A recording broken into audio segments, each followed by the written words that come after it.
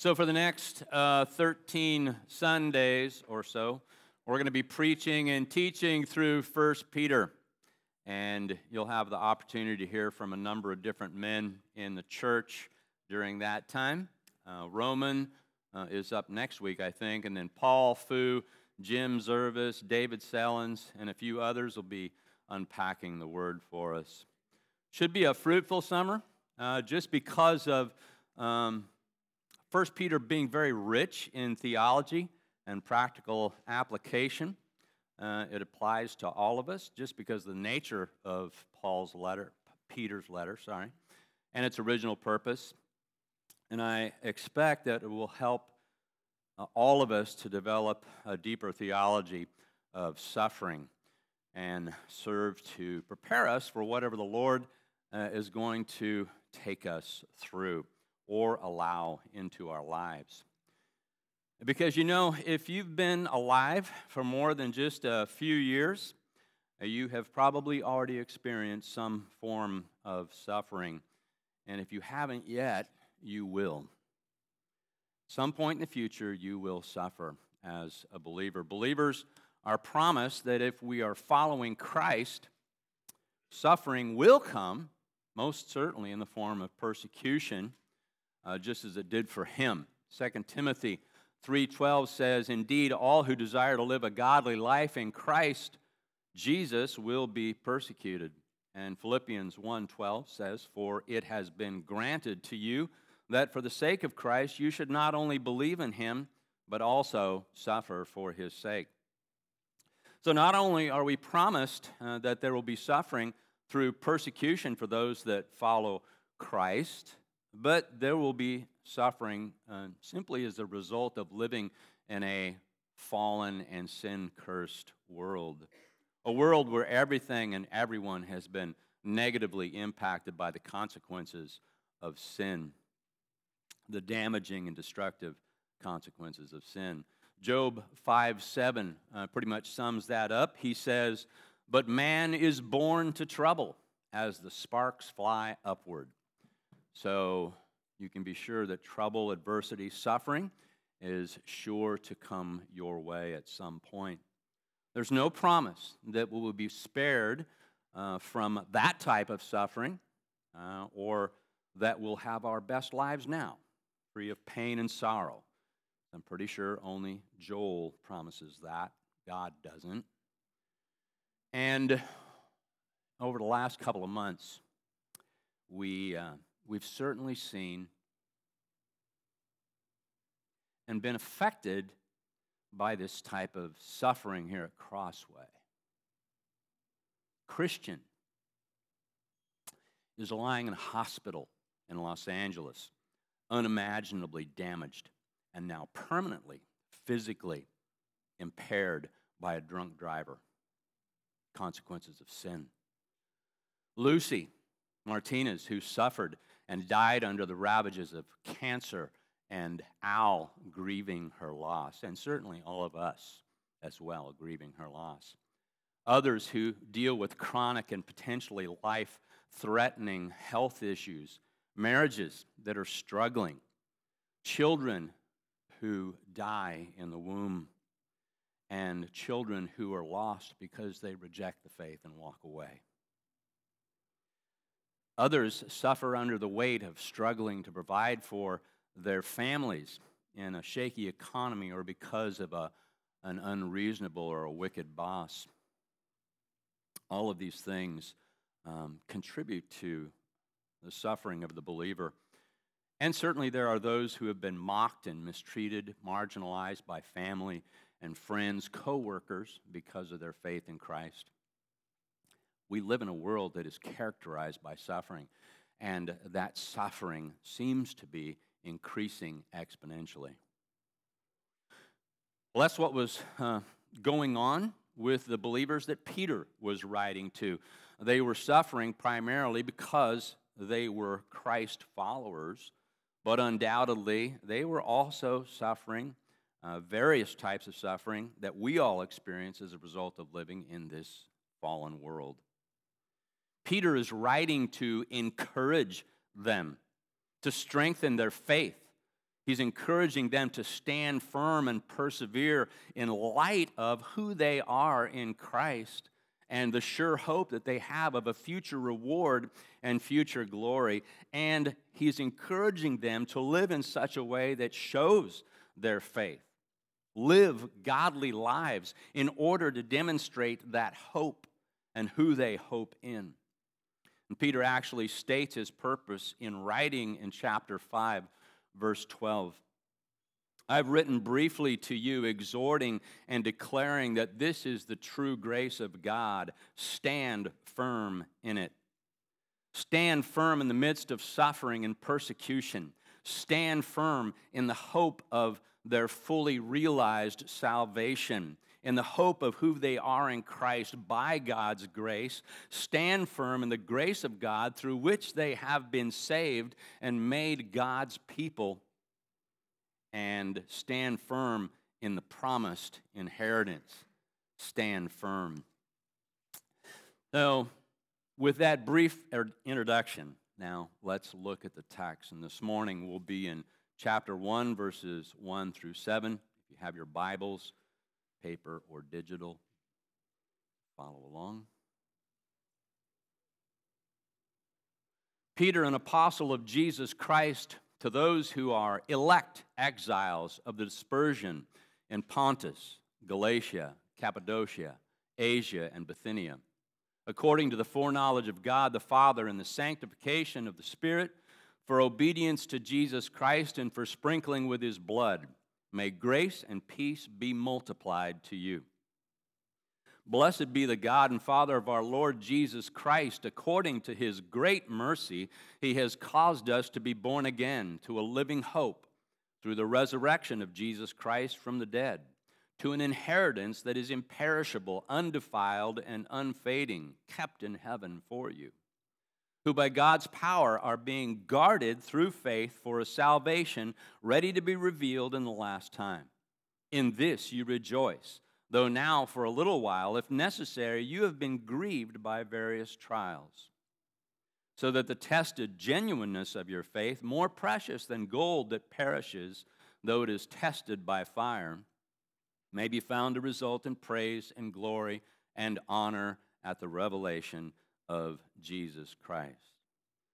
Now, we can organize this passage into 4 main points.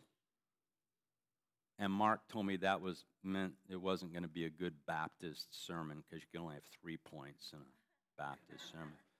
But there's 4 here. I actually had 5. I got rid of one of them. So, first is the people who are suffering. Second point is the promise in suffering. Third point is the protection in suffering. And finally, the purpose in the suffering. So Peter begins his letter to these believers by identifying himself by name and as an apostle, and not just any apostle, but an apostle of Jesus Christ. He's one of those who was with Christ during his earthly ministry. He was commanded to feed Christ's sheep, and he was sent by Christ. So this establishes his authority to deliver to the readers whatever will follow in his letter.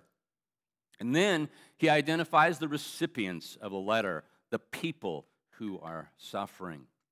To those who are elect exiles of the dispersion in Pontus, Galatia, Cappadocia, Asia, and Bithynia. And when Peter refers to these readers as those who are elect, he is identifying them as those people who have been chosen by God for salvation. Chosen by God to be his people. Chosen by God to be the recipients of all of the blessings, all of the glory that are shared by those who are in Christ. And throughout Scripture, that term elect is used repeatedly and almost exclusively to refer to true believers, the true people of God. Occasionally it refers to elect angels as well. But in the New Testament, it refers to those who have been born again, those who have trusted in Christ. Now, furthermore, the fact that these are the elect also means that this is solely a work of God. The elect contribute nothing to and are not inherently deserving of that choice. God's choice of who will receive salvation, of who will be his people, is free of any outside influence or any outside compulsion. It is a work of God's mercy and grace, which Peter will address later in the letter. And then Peter says that they are exiles, and other translations have this as strangers or aliens. And their status as exiles, as strangers in this world, is due to the fact that they are elect. They are exiles because they are God's people. They are separate and distinct from the people of this world. They are separate and distinct because the people of this world, their God is the God of this world. And their allegiance, these people's allegiance, is to the one true God rather than to sin and self, idols, or false gods. And their ethic is separate and distinct because it reflects and is governed by God's holiness and moral purity rather than pride, selfishness, lust, and greed. And they are separate and distinct because their true home is not this sin-cursed world, but heaven, the new heaven and the new earth, in the presence of God, where Christ is preparing a place for them.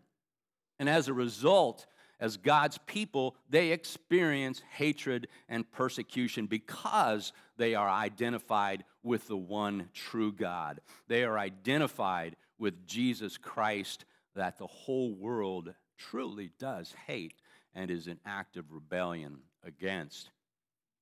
And then Peter goes on and further describes these exiles as exiles of the dispersion in this region of Asia Minor.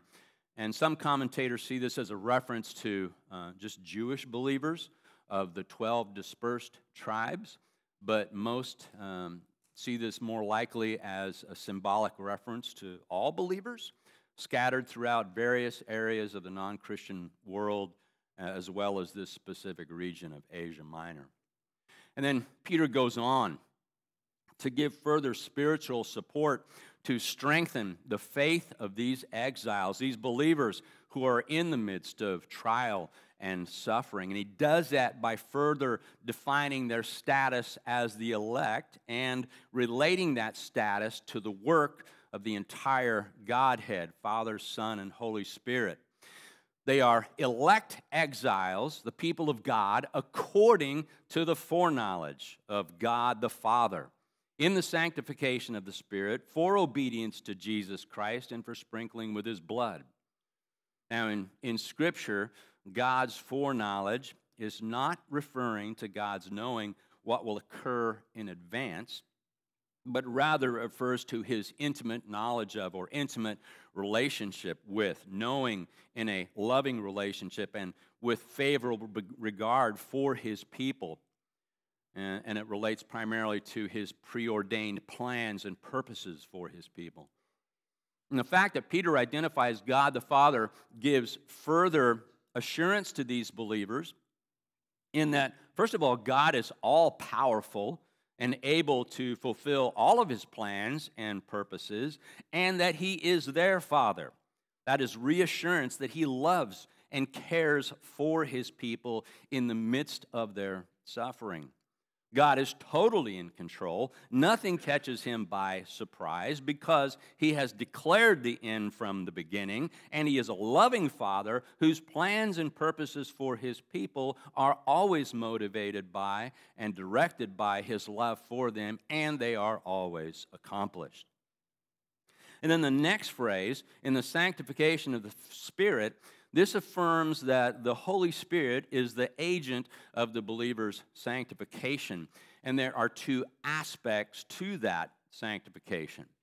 First of all, it refers to the fact that the elect are set apart as God's holy people. And that setting apart is the Spirit's work.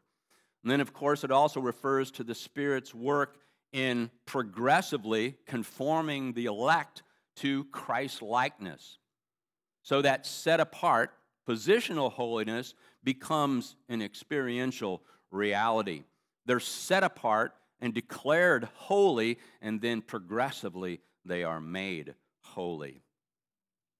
Next statement, for obedience to Jesus Christ and sprinkling with his blood, this also refers to the conversion of the believer, because coming to faith in Christ is never merely giving intellectual assent or agreement to the facts of the gospel, but it involves obeying all that Christ commands. Matthew 28:20 of the Great Commission, Jesus commands that in the making of disciples, they are to teach them to observe all that I have commanded you. And John 3:36 states, whoever does not obey the Son shall not see life, but the wrath of God abides on him. So conversion and true faith will be characterized by obedience. And then the sprinkling with his blood, that's a reference to Exodus 24:3-8, when Israel hears God's word, the law, through Moses. They agree to obey, and then the altar and the people are sprinkled with sacrificial blood, symbolizing their sealing and their entrance into the covenant. So Peter is referring to the believer's entrance into the new covenant through the shed blood of Christ and the spiritual cleansing and redemption of the believer through his sacrifice, through Christ's sacrifice. Hebrews 9:13-14 further explains this. For if the blood of goats and bulls and the ashes of a heifer, sprinkling those who have been defiled, sanctify for the cleansing of the flesh, how much more will the blood of Christ, who through the eternal Spirit offered himself without blemish to God, cleanse your conscience from dead works to serve the living God?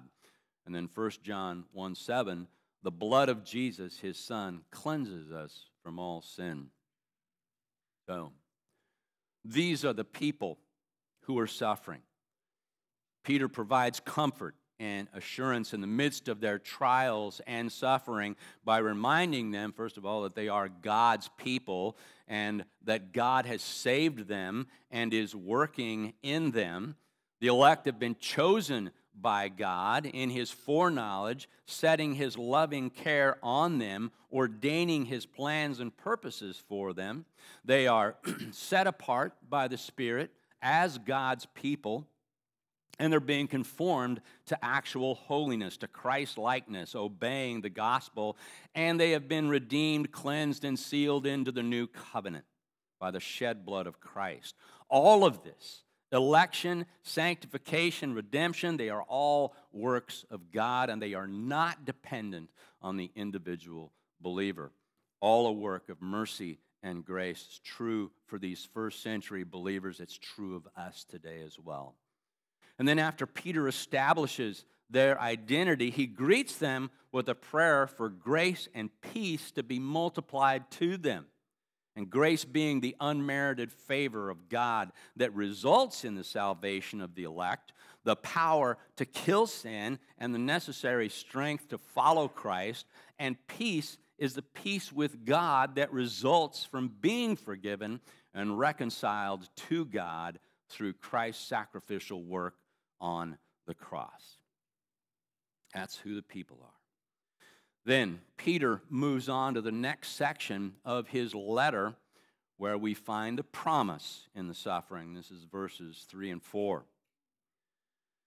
Blessed be the God and Father of our Lord Jesus Christ. According to his great mercy, he has caused us to be born again to a living hope through the resurrection of Jesus Christ from the dead, to an inheritance that is imperishable, undefiled, and unfading, kept in heaven for you. So blessing or praise is offered to God because of what he has done for these believers, for all believers. He has caused the elect, he has caused his chosen people, these believers in Asia Minor, every one of us who are true believers in Christ, he has caused us to be born again. People who were once spiritually dead, separated from God, God has brought to life through the new birth. He did it. We did not do that. Ephesians 2, 1 through 5 elaborates on this, says, "And you were dead in your offenses and sins in which you previously walked according to the course of this world, according to the prince of the power of the air, of the spirit that is now working in the sons of disobedience. Among them we too all previously lived in the lusts of our flesh, indulging the desires of the flesh and of the mind, and were by nature children of wrath, just as the rest.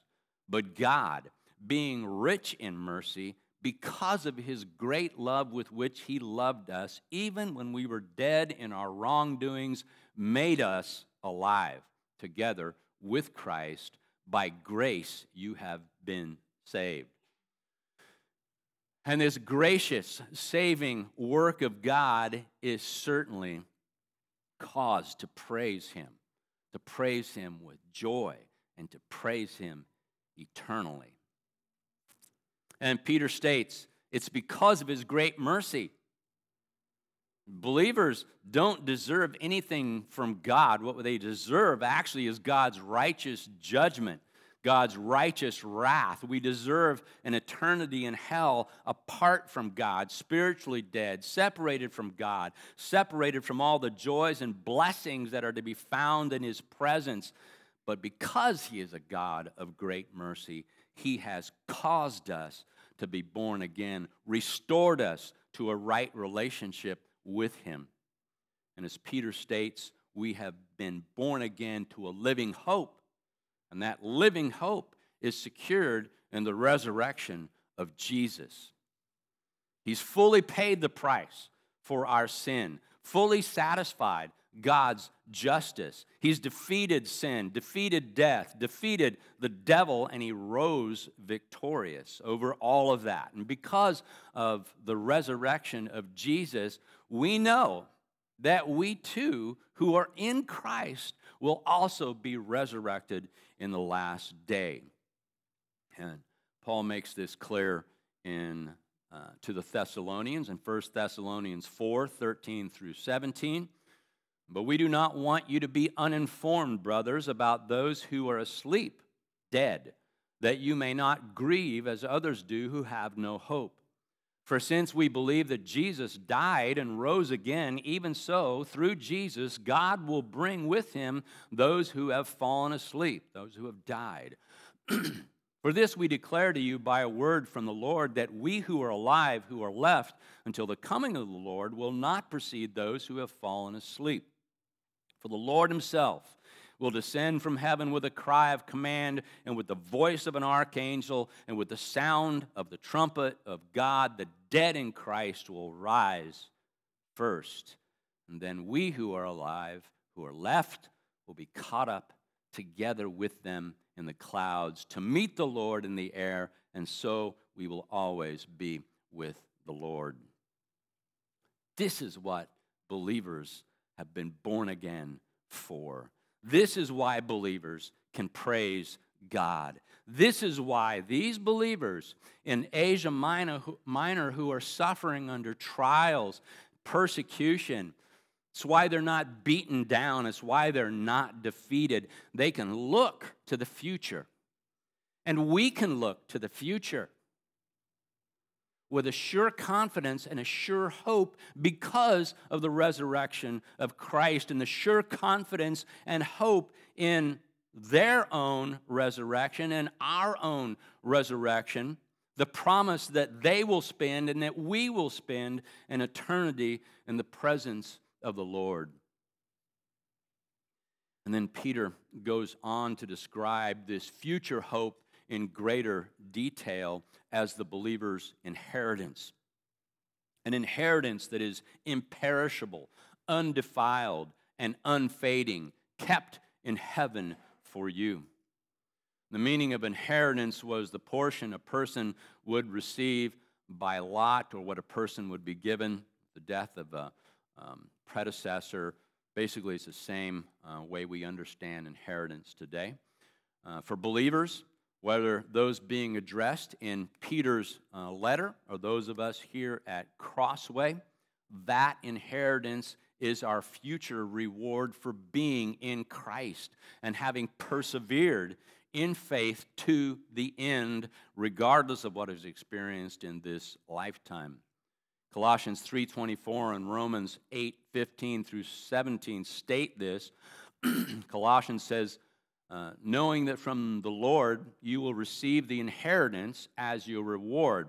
You are serving the Lord Christ. And then Romans, for you did not receive the spirit of slavery to fall back into fear, but you have received the spirit of adoption as sons, by whom we cry, Abba, Father. The Spirit himself bears witness with our spirit that we are children of God, and if children, then heirs, heirs of God and fellow heirs with Christ, provided we suffer with him in order that we may also be glorified with him. Now, Peter further describes the believer's inheritance as imperishable, which means it can never decay, it can never die. It's eternal, it is unchanging, kept in heaven, where Jesus says, lay up for yourselves treasures in heaven where neither moth nor rust destroys and where thieves do not break in and steal. That's Matthew 6:20. This inheritance is also undefiled. It's unstained, untainted, uncorrupted by any sin or evil. It has the very holy character of God himself, and it is unfading. It can never diminish in beauty or value. It will always be eternally beautiful, eternally valuable, and eternally unchanging. And it's kept in heaven, where Jesus says back in Matthew, it can never be stolen or destroyed. And Peter is making it emphatically clear that the believer's hope, the believer's inheritance, the believer's reward is absolutely certain, absolutely sure, and waiting absolutely secure in heaven. So, what is this future inheritance? Well, certainly it is eternal life. It's adoption into God's family. It's glorification and full conformity to Christ's likeness. But ultimately, it is life in the presence of God. Life in the presence of God is our reward, our inheritance. David sums up that thought in Psalm 16, 5 through 11. The Lord is my chosen portion and my cup. You hold my lot. The lines have fallen for me. The lines have fallen for me in pleasant places. Indeed, I have a beautiful inheritance. I bless the Lord who gives me counsel. In the night also my heart instructs me. I have set the Lord always before me, because he is at my right hand. I shall not be shaken. Therefore my heart is glad and my whole being rejoices. My flesh also dwells secure, for you will not abandon my soul to Sheol, or let your Holy One see corruption. You make known to me the path of life. In your presence there is fullness of joy. At your right hand are pleasures forevermore. God is our portion, and in his presence there is fullness of joy. Jeremiah also says this in Lamentations 3:24. The Lord is my portion, says my soul. Therefore I will hope in him. And this promise of an imperishable, undefiled, and unfading inheritance kept in heaven can also be included under the next point of encouragement, which is the believer's protection in suffering. Verse 5 says, who by God's power are being guarded through faith for a salvation ready to be revealed in the last time. So, not only is the believer's inheritance protected, kept safe and secure in heaven, but the individual believer, in the course of his daily life, however long that may be, and however fraught with many trials, difficulties, challenges to faith, and even tragedies, attacks by Satan and his servants, that individual believer is being guarded and protected. He is being kept safe by God's power, and certainly there is no greater power than God's, as He is all-powerful, and no one and nothing can successfully oppose our God and what He has determined will be. Daniel 4:35 makes that clear. All the inhabitants of the earth are accounted as nothing, and He does according to His will among the host of heaven and among the inhabitants of the earth. And none can stay His hand or say to Him, "What have you done?" In Ephesians 1:19, what is the immeasurable greatness of His power toward us who believe, according to the working of His great might? God is guarding His people, the elect, those who have been born again, placing their faith in the sacrificial work of Christ on the cross and His resurrection. And again, this does not mean, we know that this does not mean because of what Scripture says, but from what we've also observed, doesn't mean that believers will not suffer, okay? Doesn't mean that believers will not experience hardship, deprivation, persecution, or even death. We're all going to die, pending the Lord's return. Scripture makes that clear. Believers will experience these things, and we know from our own experience and observation that Christians do suffer. But God is guarding His people spiritually. He is guarding them in what has eternal significance. He's guarding them for the salvation that is to be revealed in the end. And that guarding, Peter says, is through faith. Now, it's true that God has saved us, but that salvation has been through faith in what Christ has accomplished. But even our faith is a work of God that we can take no credit for. Paul expresses this in Ephesians 2:8 and 9. For by grace you have been saved through faith, and this not of your own doing. It's a gift of God, not as a result of works, that no one may boast. So even the faith that believers place in Christ is a work and a gift from God. It's not something that we're capable of generating on our own. And God guards us through the agency of faith, which He has given to us until our salvation is fully realized. And the true believer will continue in faith and obedience to the very end when that salvation is revealed, according to Matthew 24:13. But the one who endures to the end will be saved. And I want to emphasize again, as Peter does, that inheritance, which in this passage is synonymous with salvation, that salvation is absolutely sure and secure because it's not dependent upon the individual to make it happen or to safeguard it. It is solely a gracious and merciful work of God. God saved us, and He won't unsave us. I think I've heard MacArthur say, if we could lose our salvation, we would, all of us. Okay? But we can't. And the salvation of the believer is also multifaceted. Okay? It has a past, present, and a future reality. In the past, we're saved from the guilt and penalty of sin by trusting in Christ. In the present, we're saved from the power of sin. We no longer have to sin. Okay? We can live in obedience to what Christ commands. We can live holy lives empowered by the Spirit. And in the future, we will be saved from the presence of sin in our lives. We will be glorified. We will be sinless. We will be conformed to the image of Christ. We will be like Him.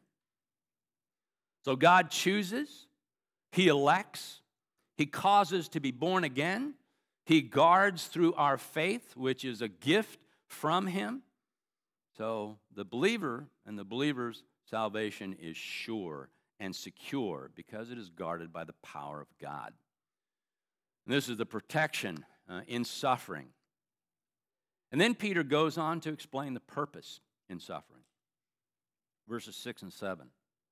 In this you rejoice, though now for a little while, if necessary, you have been grieved by various trials, so that the tested genuineness of your faith, more precious than gold that perishes though it is tested by fire, may be found to result in praise and glory and honor at the revelation of Jesus Christ.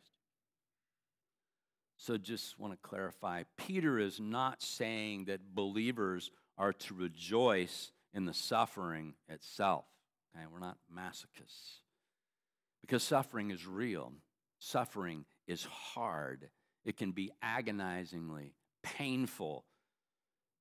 Suffering can be tragic, almost unbearable. It certainly can cause grief, and it can last an entire lifetime.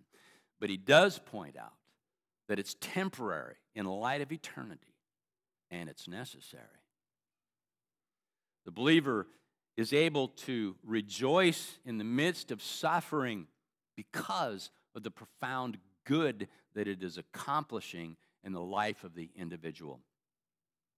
So what is the purpose in suffering that leads to rejoicing? Suffering that a believer experiences, whether that is in the form of persecution or simply being negatively affected by living in a sin-cursed world. Suffering proves whether or not the professing believer has true and genuine faith. Suffering reveals the authenticity of faith, and it exposes false faith. Suffering will purify and strengthen true faith, causing the believer to depend more absolutely upon the grace and power of God, and it will destroy what was never authentic faith to begin with. Peter makes the comparison of the testing of faith through suffering with the process of how gold is purified. Extreme heat eliminates the impurities in gold, which increases its value. And Peter makes the point that our faith is much more valuable than gold, which is only temporary. It has no eternal value. It's perishable. And you may have heard a similar analogy. I've heard this and used it a couple of times, how diamonds are also formed. The process of diamond formation begins with essentially a lump of coal, worthless lump of coal. And then over time and under extreme heat and pressure, the diamond is formed. And then that raw diamond is cut and polished, stripping away anything that's unnecessary to complete the process and present the diamond in its finished and valuable state. So just as with gold and diamonds, God uses trials, He uses hardship, He uses suffering to complete the process of sanctification, purifying us, strengthening our faith, further conforming us to the image of Christ, and preparing us to be in His presence. And there are so many passages in Scripture that reinforce this truth. James 1, 2 through 4, count it all joy, my brothers, when you meet trials of various kinds, for you know that the testing of your faith produces steadfastness, and let steadfastness have its full effect, that you may be perfect and complete, lacking in nothing. And James 1:12, blessed is the man who remains steadfast under trial, for when he has stood the test, he will receive the crown of life, which God has promised to those who love Him. Romans 5:3. Not only that, but we rejoice in our sufferings, knowing that suffering produces endurance. In Hebrews 12:11, for the moment, all discipline seems painful rather than pleasant, but later it yields the peaceful fruit of righteousness to those who have been trained by it. And the discipline in this passage is referring to the suffering that God puts us through for our good. And then 2 Corinthians 4:17, for this momentary, light affliction is preparing for us an eternal weight of glory beyond all comparison. And that statement that Paul makes echoes Peter's words at the end of verse 7, where he says that our tested, purified, genuine faith will result in praise and glory and honor at the revelation of Jesus Christ. In the last day, those whose faith has proven to be true and enduring will receive praise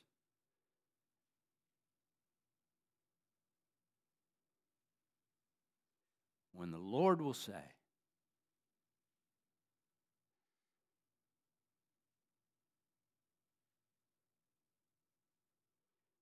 well done, good and faithful servant. I don't know about you,